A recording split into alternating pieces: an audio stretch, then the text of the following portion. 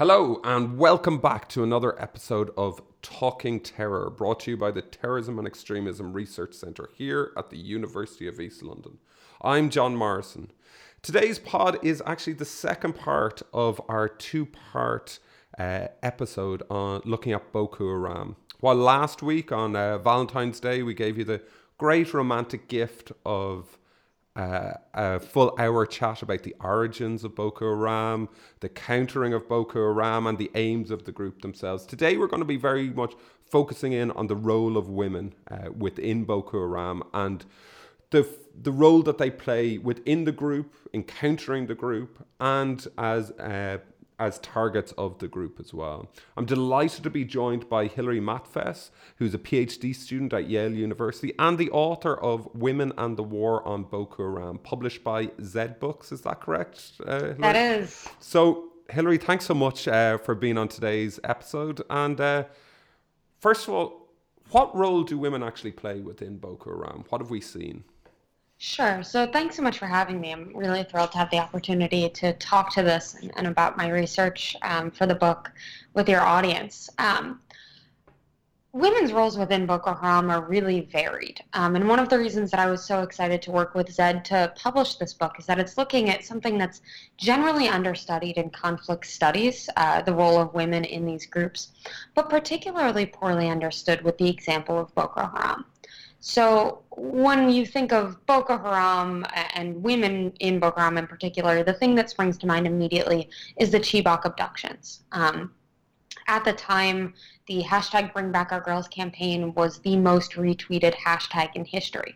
So it's not to malign anyone that has that association, but that certainly doesn't capture a holistic view of the role that women play in Boko Haram.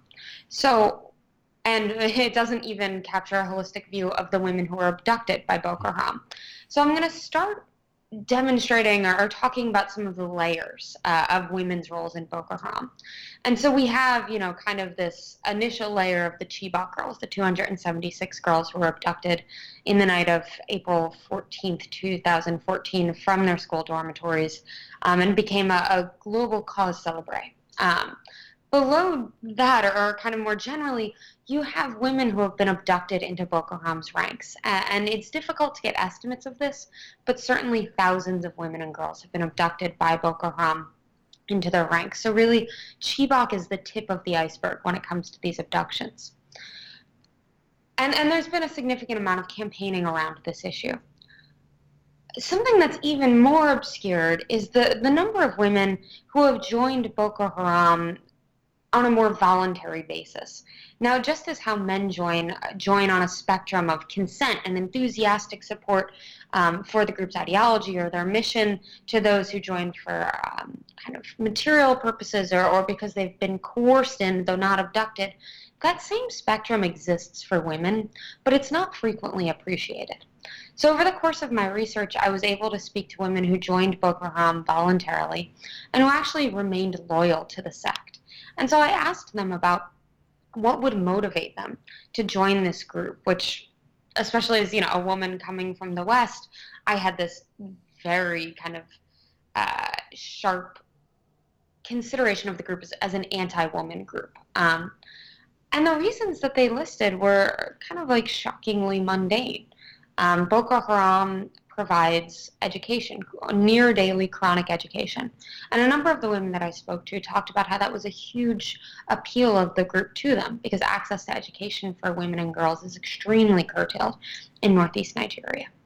Another reason was that Boko Haram practices purdah, or wife seclusion. And again, as a kind of, full-throated Western feminist, the idea of wife seclusion, my knee-jerk reaction was that that's not a feminist. That's an oppressive practice that demeans women. But hearing these women talk about it, wife seclusion is actually a sign of status. It's something to aspire to. Because typically only wealthy men in the North can afford to practice wife seclusion. And so the fact that they could join Boko Haram and get this marker of status was very appealing to these women.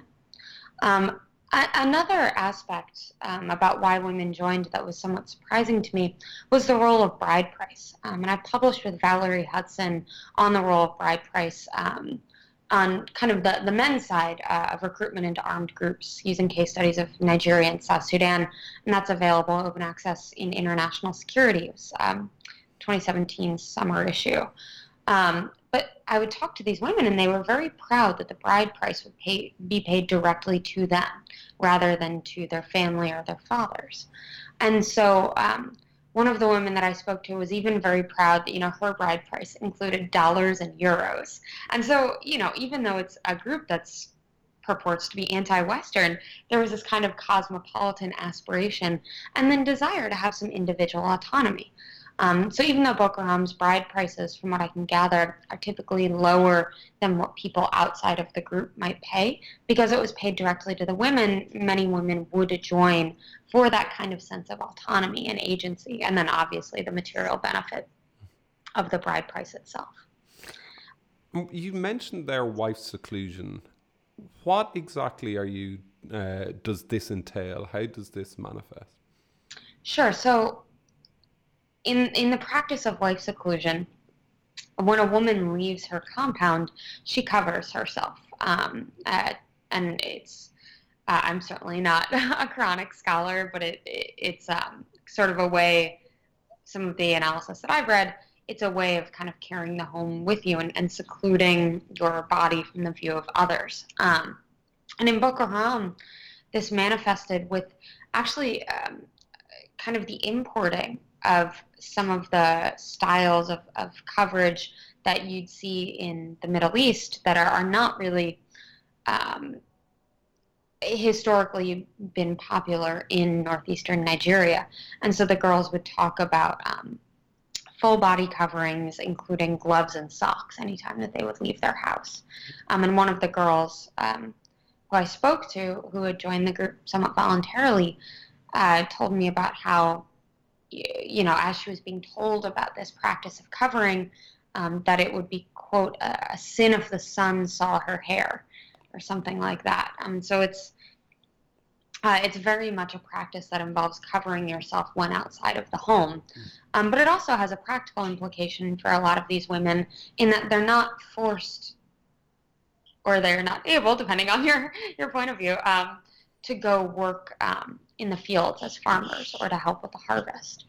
And again, my knee-jerk reaction with all of my priors and biases was to interpret that as a form of oppression, right up until I was doing field work in Maiduguri during Ramadan, and partially fasting to not offend the people that I was interviewing and to show some respect, and just kind of like sneaking granola bars out of view in the bathroom when people couldn't see me.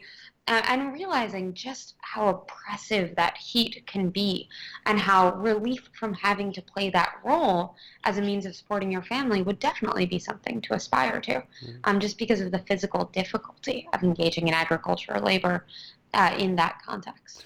At the beginning as well, you mentioned that the Chibok girls this is just the tip of the iceberg when we come to looking at abductions by Boko Haram. Why do you think that case got such international focus? Why was it that case that drew out the hashtag of Bring Back Our Girls? And why have the other cases not gained as much since then, or as a result of this? John, that's a really great question. And it's one that I've been toying with a lot in the course of, I'm now drafting a report on Boko Haram's use of female suicide bombers and gender norms. And Boko Haram did not use a single female suicide bomber until after the Chibok abductions, several months after. And so I'm kind of trying to think through the implications of that. And so in the process of looking at that paper and trying to unpack that puzzle, I've been trying to figure out what it is about the Chibok girls that, really, it's an unprecedented social media effort that actually resulted in government concessions by the Nigerian state in the course of negotiations. There was a fairly hefty ransom paid for the 100 or so Chibok girls that were released, and several Boko Haram commanders were released. The Nigerian government received, the Wall Street Journal reported, I think it was billions in military aid and surveillance support to find these girls. I mean, it is not just a social media phenomenon. There are tangible results. And the theory that I find most appealing and that I'm trying to unpack is that this fits into kind of a broader history of the West in particular latching on to kind of the quote-unquote perfect victims. And these are young women who we have this kind of gender norm as being inherently nonviolent and peace-seeking and innocent and vulnerable. And they were pursuing an education, which is something that, particularly the United States, the West, has become sort of a development practitioner favorite. And, listen, I'm getting my PhD at Yale. I'm hardly one to knock education as a transformative experience and a necessary kind of aspect for women's liberation and democratization. But it does add to this kind of narrative of the perfect victim. And we've seen this before, though certainly not on the scale as the Bring Back Our Girls movement. So the Lord's Resistance Army in Uganda, and I'm forgetting what year, but they abducted schoolgirls from their Christian girls' school in Aboke, and I apologize if I'm mispronouncing that. And there was a global outcry, but because social media wasn't as pervasive at that point, it was somewhat limited. And if I'm recalling correctly, then Pope John Paul II spoke out against it. Hillary Clinton spoke out against it. And some of the girls were returned in negotiations. And part of the reason that story captured the global imagination, much in the same way that the Chibok girls narrative captured the world's imagination, is that it fits into this image that we have of what girls should be. And they should be students, and they should be peaceful. And I do think that the Christianity aspect of it plays a role, particularly for the United States and the West. Another example that detracts from what I just said about the Christian aspect of it is the popularity of Malala, who was a schoolgirl who was targeted. The predominant narrative is that she was targeted for trying to seek an education. And while I absolutely don't condone the violence that she faced, she was much more than just a schoolgirl. I mean, she was an activist that was an anonymous blogger for the BBC.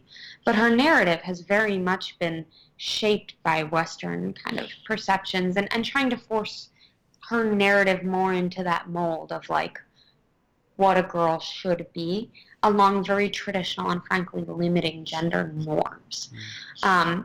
So I think the Chibok girls' popularity and the popularity of the Bring Back Our Girls movement is the result of a number of factors. One, I think social media is an inextricable kind of piece of this story. Two, obviously the hard work of the activists behind it. And you had some real heavy hitters in Nigerian advocacy and politics behind it. So even though they had at first a very confrontational relationship with then President Goodluck Jonathan and First Lady Patience, yes, Jonathan, they have kept the pressure on. They've cultivated a number of partnerships within Nigeria and abroad. But I do think a large piece of this puzzle is just that the Chibok girls play into our conception of what a perfect victim is. Yeah, no, I think it that seems to fit exactly with the way I would have considered it as well. Towards the beginning of that answer, though, you mentioned that you're finalising a report on the use of female suicide bombers by Boko Haram and how this was really only happening post Chibok girls. What kind of missions are these women being used in? Is it in relation to very specific kinds of targets? And what have we seen in relation to these attacks? Sure. So for anyone that's interested in overview of Boko Haram suicide bombings, both male and female generally, I'd refer you to the Exploding Stereotypes report that I published with Jason Warner at the Combating Terrorism Center at West Point. Came out just this summer, and we'll be updating that database again soon. But what we've seen is, frankly, an unprecedented number of female suicide bombers. They've used more than 200 in the less than 4 years since they've adopted the tactic. And to give you a sense of proportion, the previous kind of record holder for most female suicide bombers were the Tamil Tigers, who used 40 over the course of a decade. I mean, this is truly an unprecedented use. And it accounts to roughly half of their suicide bombing totals, which is, I mean, just an insane proportion that I haven't seen in any other group in the research that we've done. Where Boko Haram's use of female suicide bombers does fit the global pattern is in what sorts of targets they've been deployed to. So it's frequently soft targets like markets, bus stops. Boko Haram has sent female suicide bombers to IDP camps, which is, I mean, just truly horrifying when you consider it. And they've begun to use underage bombers as well, so girl bombers. And also in Cameroon, they sent female suicide bombers to a market strapped with infants to their back to conceal the explosives.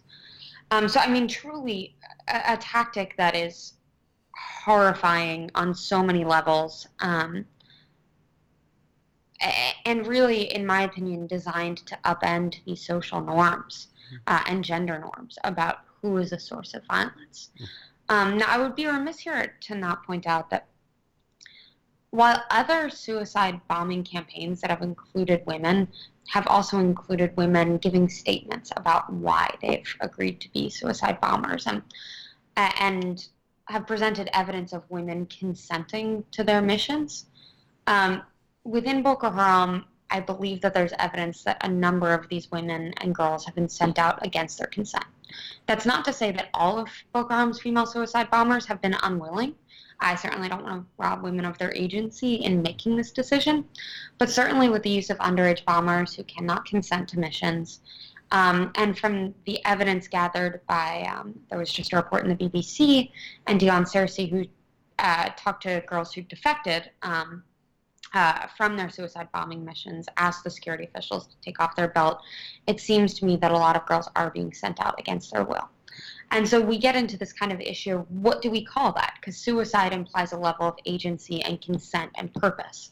And I quite like the term person-born IED or PBID, and I'm hoping to see that term come more into use, particularly with regards to Boko Haram's female suicide bombers. Another layer of this puzzle is that while work done by Lindsay O'Rourke, Mia Bloom, and a number of other terrorism scholars have found that female suicide bombers are often more effective than their male counterparts, the research that we've done at the Combating Terrorism Center does not show that pattern holding. So Boko Haram's female suicide bombers are on average less lethal. They're more likely to detonate, killing only themselves. And while we haven't gathered information on this, I do think that they're certainly more likely to surrender to security officials, because we've seen a number of women kind of running towards or walking towards security officials with their hands up saying, please get this off of me. So whether that's the police, the military, or vigilantes, we're seeing high rates of defection that lead me to believe that a number of them are PBIDs. And about how young are we talking about here? What's the youngest you've seen? The youngest suicide bomber in our records, and obviously it's difficult for the newspapers to report age, I believe is estimated to be 7 years old. Oh, sure. Though I'm having trouble recalling now if it was a male or female bomber. But child bombers have become a significant part of Boko Haram's repertoire of violence. And UNICEF, I believe a couple months ago, put out a report detailing their records of child bombings. And you talked about how the female suicide bombers are more likely to be targeting soft targets like markets, etc., in relation to the child bombers that they're using. In relation to the male bombers. Okay. Children are often sent to soft targets as well. Soft targets as well. Okay. What measures have been taken by the Nigerian, the Cameroonian governments and others in looking at dissuading women from joining the group, and in able to help draw them and these younger people and anyone out of this group? So I'm trying to think of how to phrase this politely. A lot of the DDR measures that I've heard about have seemed to me to be all sizzle and no steak. Okay. So there was sort of the promise of Operation Safe Corridor to promote defection from Boko Haram, and there was supposed to be a de-radicalization program associated with that. But news about that program has not been really forthcoming. Last I heard, there was maybe a pilot, and there's been a real lack of transparency about this. What happens when you read these reports about the Nigerian military rescuing 300 people, of which 200 were women, blah, blah, blah? What that story doesn't include is the fact that most of those people will go through quote-unquote screening, which is where they bring in members of the Civilian Joint Task Force, a local vigilante, and that person is entrusted with the authority to say, they joined willingly, they didn't. They joined willingly, they didn't. And all of that is typically happening in a military detention center. And those who are believed to have been radicalized or those who are believed to have joined voluntarily are often kept in these military detention centers in deplorable conditions for, periods on end, and periods really without a natural end. Even if charges were to be brought against those who are suspected of joining the insurgency voluntarily and assisting with kind of the terrorist group's operations, the Nigerian court system is so overlogged that it would be this sort of indefinite detention. And for those who are interested in hearing more about the conditions under which people are being held, Amnesty International and Human Rights Watch have both put out reports on Giwa Barracks in particular, and the conditions there. One of the reports is titled, "If You See It, You Will Cry," and it's truly really horrifying what's been happening to these people. So in terms of policies to promote defection, I haven't really seen many. And the situation in Giwa is rather well known about the Northeast.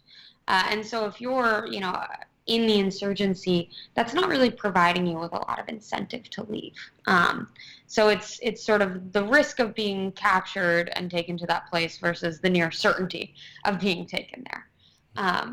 So it's been a real frustration amidst the advocacy community and the human rights community, the conditions under which suspects have been held. So what do you think would be the appropriate and the more likely to be effective ways of dissuading? Obviously, dealing with the human rights issues would be number one. What else should be done, do you think? The whole thing's going to require a community sensitization program, and it's going to require a significant reconciliation effort. Because at present, when you speak to people in the Northeast about, would you live next to a member of Boko Haram? Would you ex with a member of Boko Haram or a former member? Mm-hmm. There's a real unwillingness to accept people back into the community. Okay. And that, to me, seems like the first step is cataloging and addressing the fears of the local communities in the Northeast so that they are ready to receive demobilized, repentant members of Boko Haram. Obviously, an insurgency like this doesn't rise up out of, just the ether. There are structural inequalities and drivers of violent conflict in the Northeast that also need to be addressed if we're thinking about this long term. So in the short term, obviously, reforming the conditions under which suspects are held, addressing these human rights issues. But in the longer term, we have to recognize Boko Haram as part of a broader, longer-term manifestation of the violent insurrections that have racked that region for years, for decades. Paul Lubeck in particular, who I studied with when I was getting my MA at Johns Hopkins School of Advanced International Studies, has done some really great work about how kind of like disaffected youth have mobilized into kind of insurrections with a religious flavor. So you have My Scene, you have kind of a variety of groups that just didn't reach the lethality of Boko Haram that have been characterizing the socio-political economy of the region for decades now. What do you, how do you perceive the link between Boko Haram and ISIS now? And do you see this as a nominal connection, or have you seen it manifest in any significant way? So, for the reader's benefit, I will say that my position is not an uncontroversial one, and that obviously my word cannot be the final one in this. Yeah. But I will say that I believe it is at most a nominal connection. And I think that those who would tell you to be convinced by letters sent to and from people in which one side is requesting money as evidence of a profound and operational connection are being woefully deceptive. I'll also note that people should really take into account the implications for an ISIS connection in the international system. So right now, the United States is operating under an outdated authorization of the use of military force, AUMF. Me and my policy friends joke that it's big enough to drive a tank through, and boy, have we ever. So if Boko Haram were found to be affiliated with ISIS, operations against them would be justified under the AUMF because ISIS is under the AUMF, an affiliate of al-Shabaab, which is covered by the AUMF. So I do think that there's a lot of sort of political wishful thinking in some circles in Washington, and they've funded research to draw out that connection, to justify a particular political stance, and to lobby for activities that they would like to see. So while I am open to seeing more decisive evidence of an operational connection between the two, I would advise people to be very skeptical of those, particularly those who are receiving funding from kind of shadier, less well-established think tanks and lobbying outfits to really take those associations with a heaping tablespoon of salt. What do you see as the future trajectory for this group now? Over the next few years, do you see them changing significantly? Do you see it going on the same course, or what do you see? Yeah, I've said this before, and I stand by it. The one thing that you can kind of know for sure will come from Boko Haram is relentless innovation. The group has moved between urban guerrilla tactics to attempting to be a territory-based caliphate, back to urban guerrilla tactics. I mean, it is a flexible insurgency. And so I would anticipate that it will likely persist in some form or another for a number of years. It's a low-cost insurgency operating in terrain that makes it difficult for the government to crack down. I anticipate that they'll be around for years to come. Best case scenario, in my view, is that it becomes kind of a Joseph Kony type situation where it's a persistent insurgency that kind of dwindles and fizzles on its own. Unfortunately, a lot of the government's activities in the course of fighting Boko Haram have actually given legitimacy to Boko Haram's rhetorical claims made particularly in the initial years of its formation about the government's persecution of Muslims and about the unjust nature of the government. So the more that the government cracks down indiscriminately, I believe the more kind of legitimacy Boko Haram will have, and the easier it will be for them to recruit willingly. So with Boko Haram being one of the most active terrorist groups in the world, but also one of the most under-researched terrorist groups in the world, what do you think our academic listeners, if they wanted to focus on this group, what do you think are the core topics or core questions that they should be dealing with? Oh man, I would love to have someone take an eye to their logistics, because I've heard some really fascinating stories about how they use women to access marketplaces, and their relationships with various trading groups in the region, and about what attitudes traders have towards the group. I would really love to see that, in particular because there has been this famine-like conditions and certainly a food crisis in the region. There's been an economic downturn. I have to wonder to what extent smuggling groups and then different markets recognize when there's a member of Boko Haram in their midst and are willing to sell to them anyway. I'd also look at the government's profiteering off of this. The rampant corruption in the humanitarian sector, as well as the rumors that in the initial counterinsurgency effort, you would have Nigerian soldiers moonlighting as Boko Haram or selling military equipment, which right now are rumors that I put stock in because I trust the people that I've heard them from.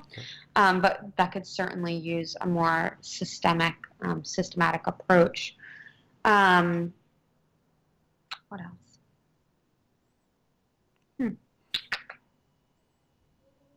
Yeah, I think those are two really kind of fruitful avenues. I mean, as I just said before, Boko Haram will undoubtedly adapt to meet however the Nigerian government approaches it next. So keeping an eye on the shifting of tactics would also be, I think, a really kind of fruitful research endeavor. And for someone who's done extensive field work within Nigeria and looking at this topic specifically, any advice on doing field work out there?